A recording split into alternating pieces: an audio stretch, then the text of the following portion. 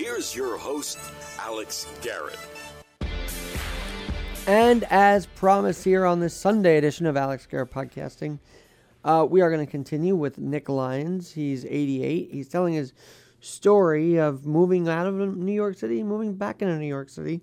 And of course, it's a book he's written called Fire in the Straw, a memoir, which you can catch all these stories in.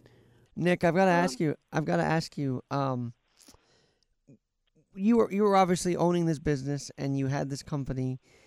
Do you feel that the whole roll your sleeves up and get to work and literally start your own business, is that not appreciated / not encouraged enough now? Like, are you sad to see that small businesses aren't growing or there's not really a willingness to be an entrepreneur during this time? Yeah,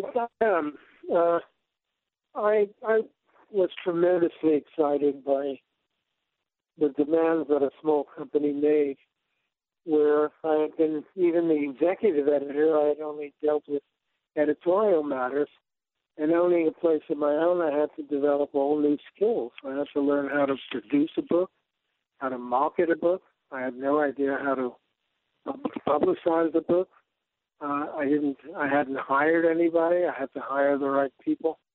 You really do have to roll up your sleeves, and you have it all day long, and you go to sleep with it at night. I was able to stop teaching after 26 years at Hunter and just have the one job.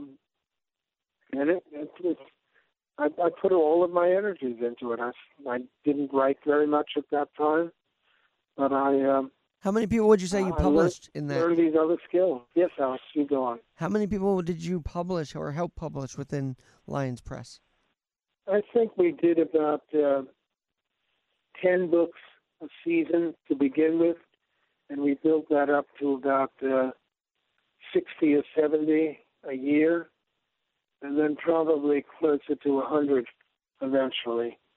There were all sorts of books. Some were reprints of older books, something I had a particular fancy for. We found a lot of older books to republish. Some had been done in paperback, but had been left to languish. I picked those up, did them in hardcover, and did very well with them. A lot were new. Since I liked fishing, always been just passionate about it. I started a little list in fly fishing books, and I think it's good if you're a small house to specialize in something. And I guess you have this with your program, that you want to be not just like every other program, but one with a mission. Had as the backbone of my business publishing fly fishing books, and I think there's not much doubt that I was, to be very modest about it, that I was probably the best and the most vigorous publisher of fly fishing books I think that the country has ever had. I did the best books. I did some that were older, some that were new. I launched a great number of new people, and it was very, very exciting. Along with that, I was able to develop from fishing to natural history to writers about it. I published a book by the great novelist Tom McGuane, a new book on his love of horses. That was a wonderful book. Some Horses, it was called. And I did a number of others by very serious writers in another field who wanted to do some specialty book that the big houses didn't want to do.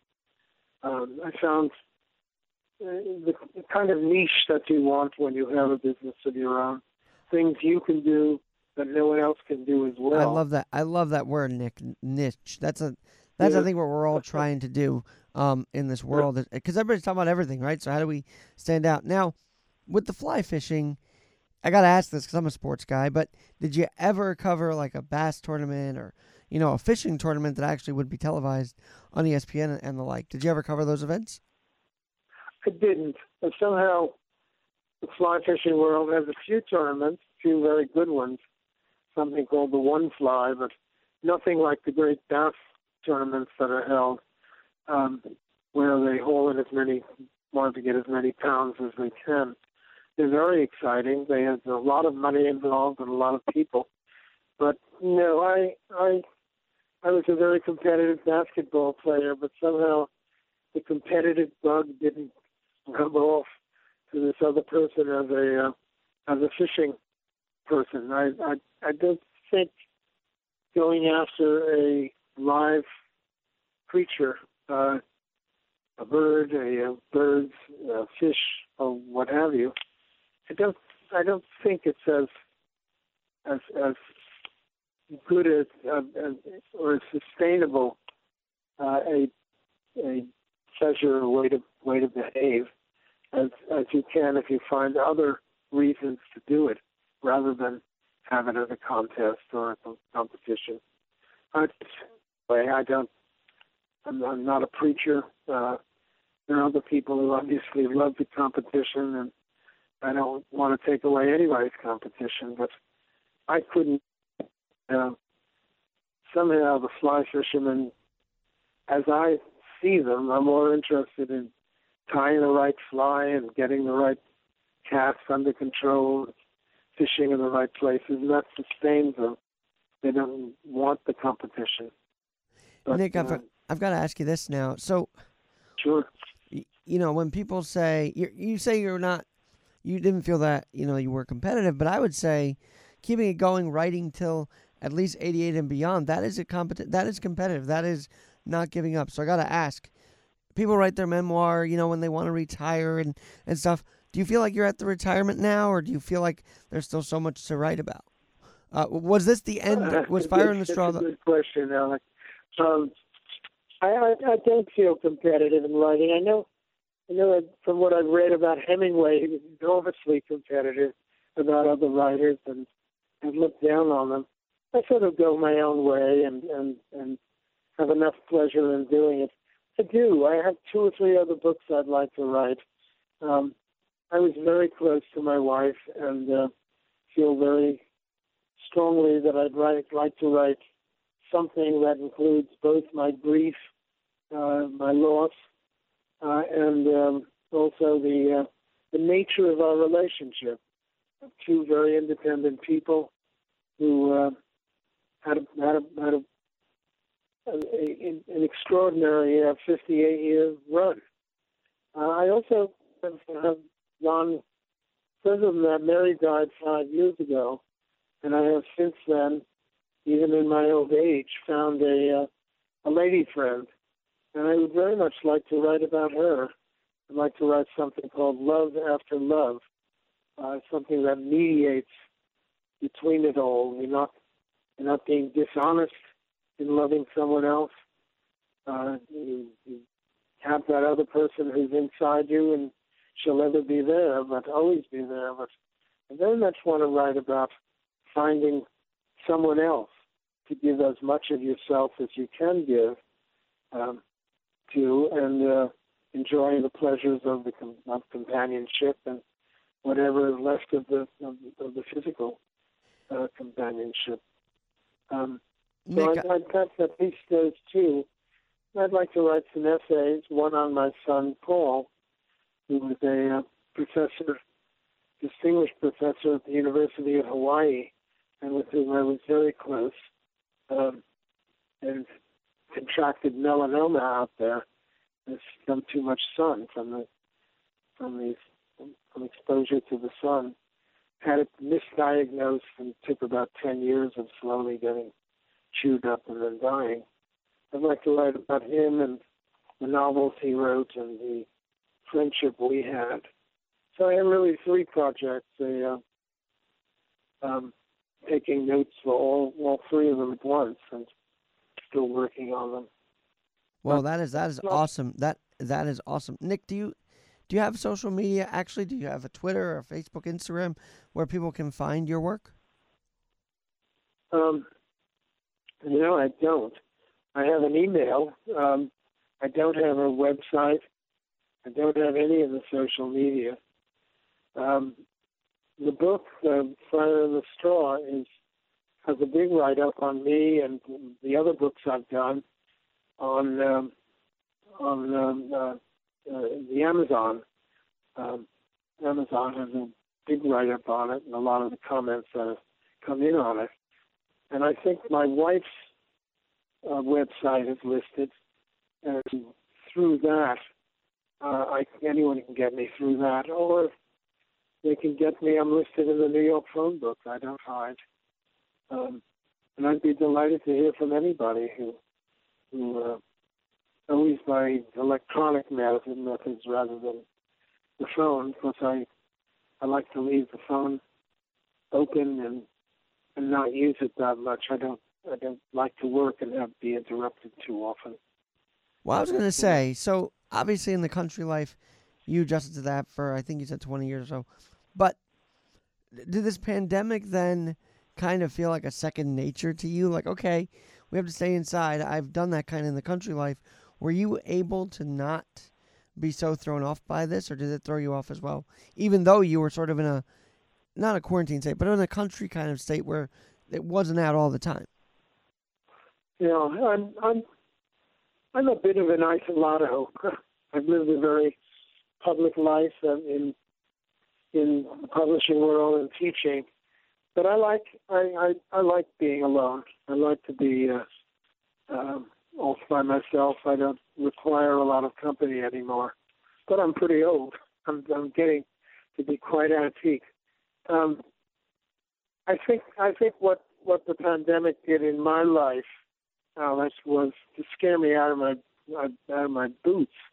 I just it seemed to have a target on me. I'm old. I'm a little overweight still. I have some heart issues, and I felt just going out and taking a breath that I was going to get this thing. I have never been scared of anything in my life that I can remember physically. A very aggressive fisherman who would go into deep places in rivers without worrying. But this just spooked me. I was afraid I'd get it, very afraid, and I particularly not only didn't want to die now while I was really writing very well and enjoying my life and enjoying a new companion, but the fact that it was so scary, the way you die. You go into a ventilator for a long time and you can't see anybody, you can't contact them. I think that was the great effect on me. I just became absolutely obsessed with not getting it. And I do think some people are going to get out of the city to get away from the pandemic.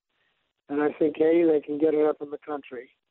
And B, they ought to go up there with something to do, other than some real connection to not the belief that gardening is going to change their life, but some sense that they're not going to be bored stiff by doing it for a day. There are people who love to garden, and I love to go to their gardens. But did the country life teach you? Because it sounds like you were so revved up to write when you were younger, and you wanted all this stuff. Did the country life kind of give you a sense of patience too? Like, okay, I can write all these, but it's going to take time, and I'm accepting of that. I think what it gave me, was time and simplicity and a simpler life.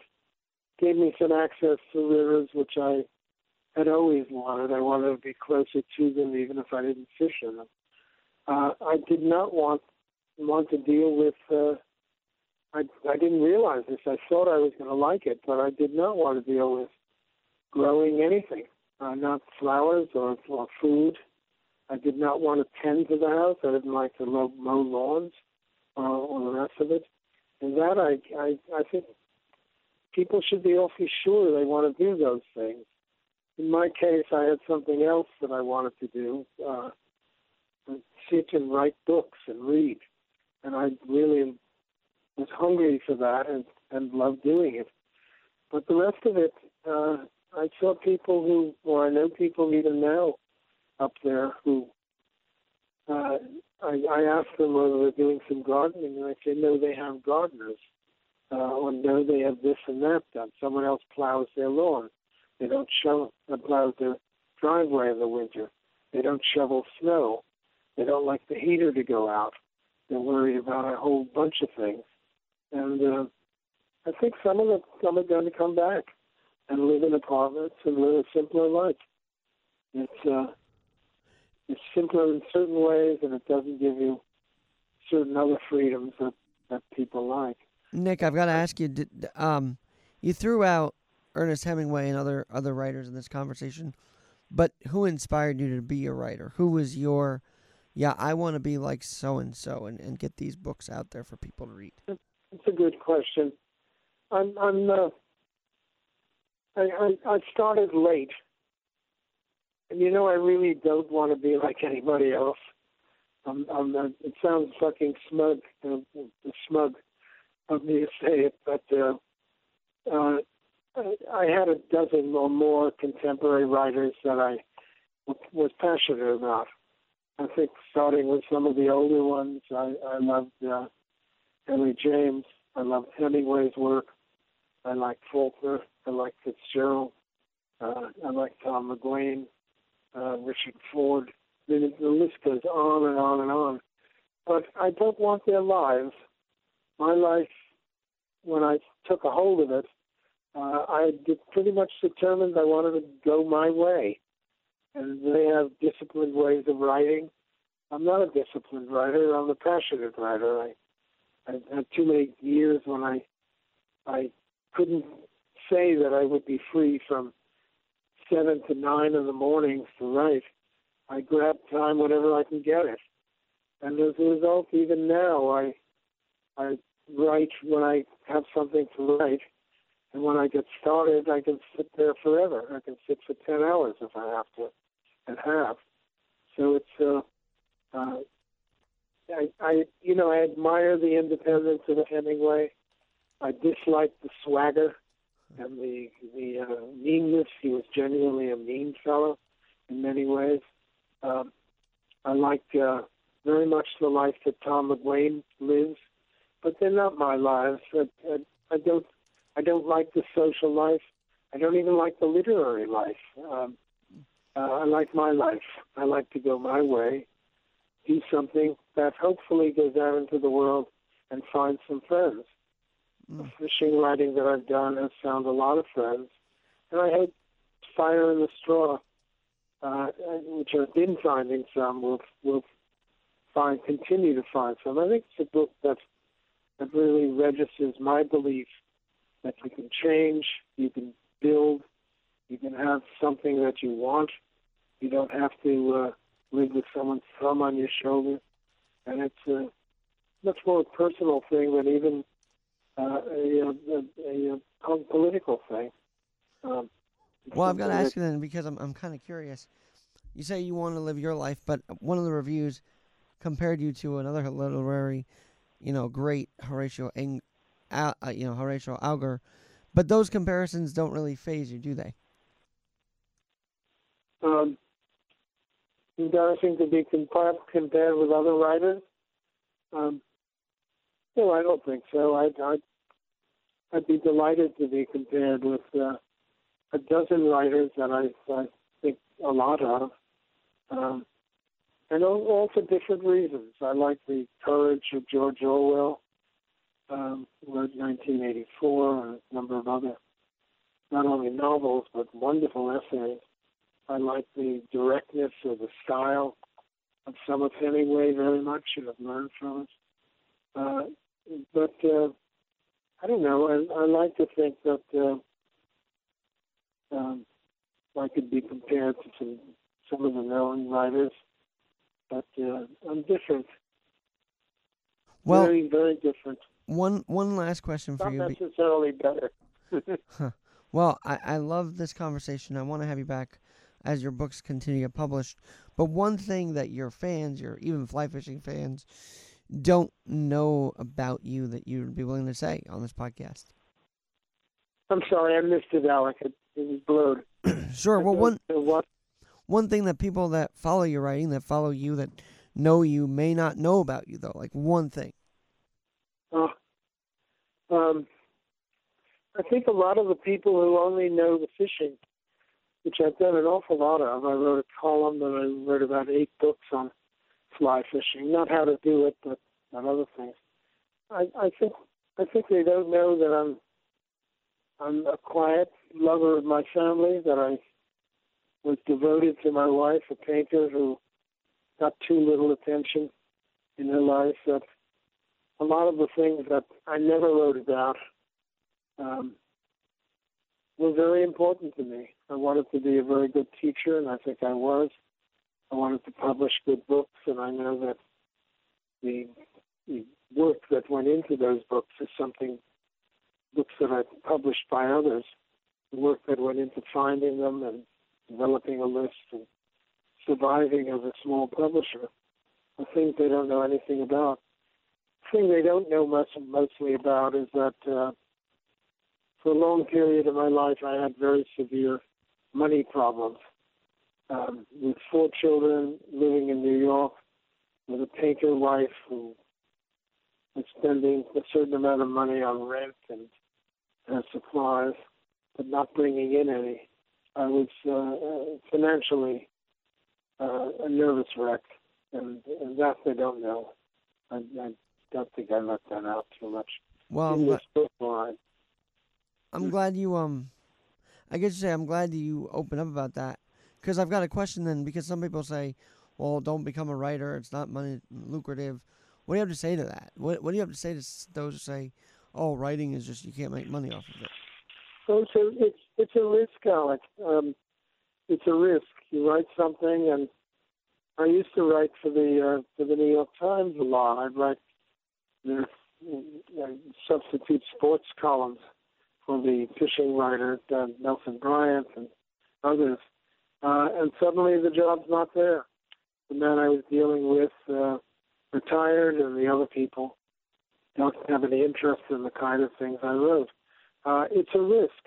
You depend on certain monies to be there, and if you're a freelancer, a freelance writer, you can be shocked by how little you can make. I think it's the best. One of the best statements is that I know of: don't give up your day job until you're capable of earning it. But in my case, I didn't have any other choice but to keep doing all the jobs I had and to write on top of that. I was determined to write. For the last 20 years, I've virtually supported myself writing, and can. And I have a lot more confidence in it. But at the beginning, it's terrible in most cases. There are some writers like J.K. Rowling and Stephen King and others who have made great fortunes from their writing. And that is always a possibility when you write. And it is equally possible to be a wonderful, good writer and make $10,000 a year selling to small magazines, small literary magazines, perhaps, doing too few. I think that it's the sooner you start and write for schools or write for local newspapers for practically no money, the better.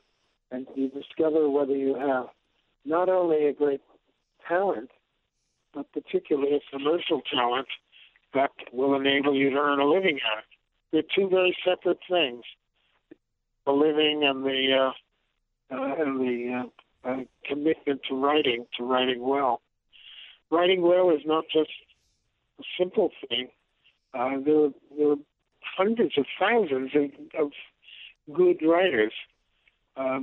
It is being, I think, reasonably exceptional to be high enough paid by writing for the New Yorker on a regular basis, so that you can make $100,000-$200,000 a year on your writing.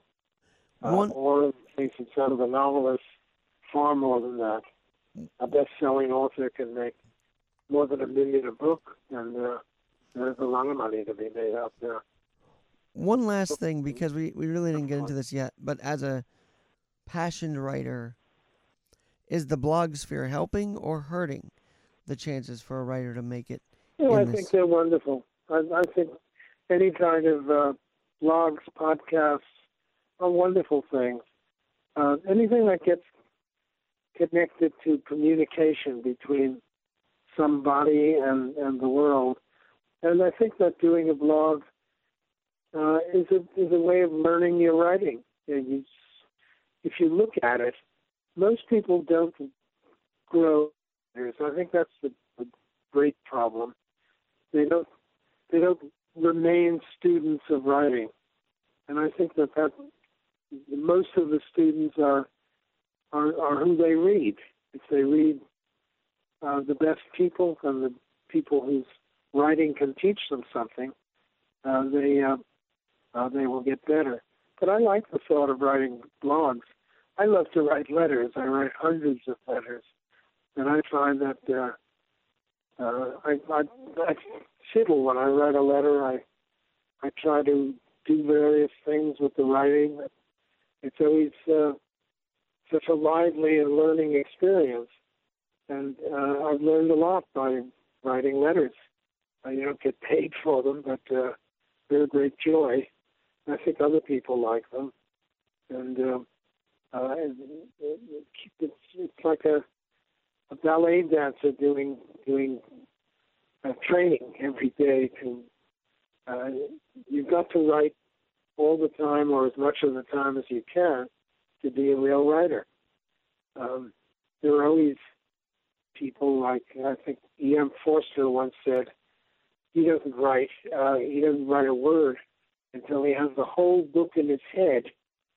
Now, I don't think he lies, but it's almost impossible for me to conceive of that. I mean, that's a level of intelligence and memory that is beyond my comprehension. Other people, like me, have to write all the time. I'd write a blog if I thought anybody would read it. I don't know that I could. And I know friends who do podcasts, and I think they're terrific, either their own writing or interviewing of other people. Several I've recently done. I know it's the case. Well, listen, Nick, I have loved having you on this podcast. I don't know how many you've done, but I'm certainly glad that you've shared your wisdom with me today, and I'd love to have you back. Well, I'm here. And I'm a garrulous old man. I still have most of my wits around me, so I'd be delighted to come back. And I was very pleased to be on today. I hope I haven't talked too much. No, you've opened up, and it's been great to listen to you and your stories. There's just so much I want to cover, and I'd love to have you come back because, my goodness, is the war and everything that you've done. Your story isn't over yet, and I can't wait to be part of this. So that was Nick Lyons. He's an award-winning writer, and he's just written A Fire in the Straw, which you can get on Amazon, and we will definitely have him back. I'm Alex Garrett, always adapting. Stay with us.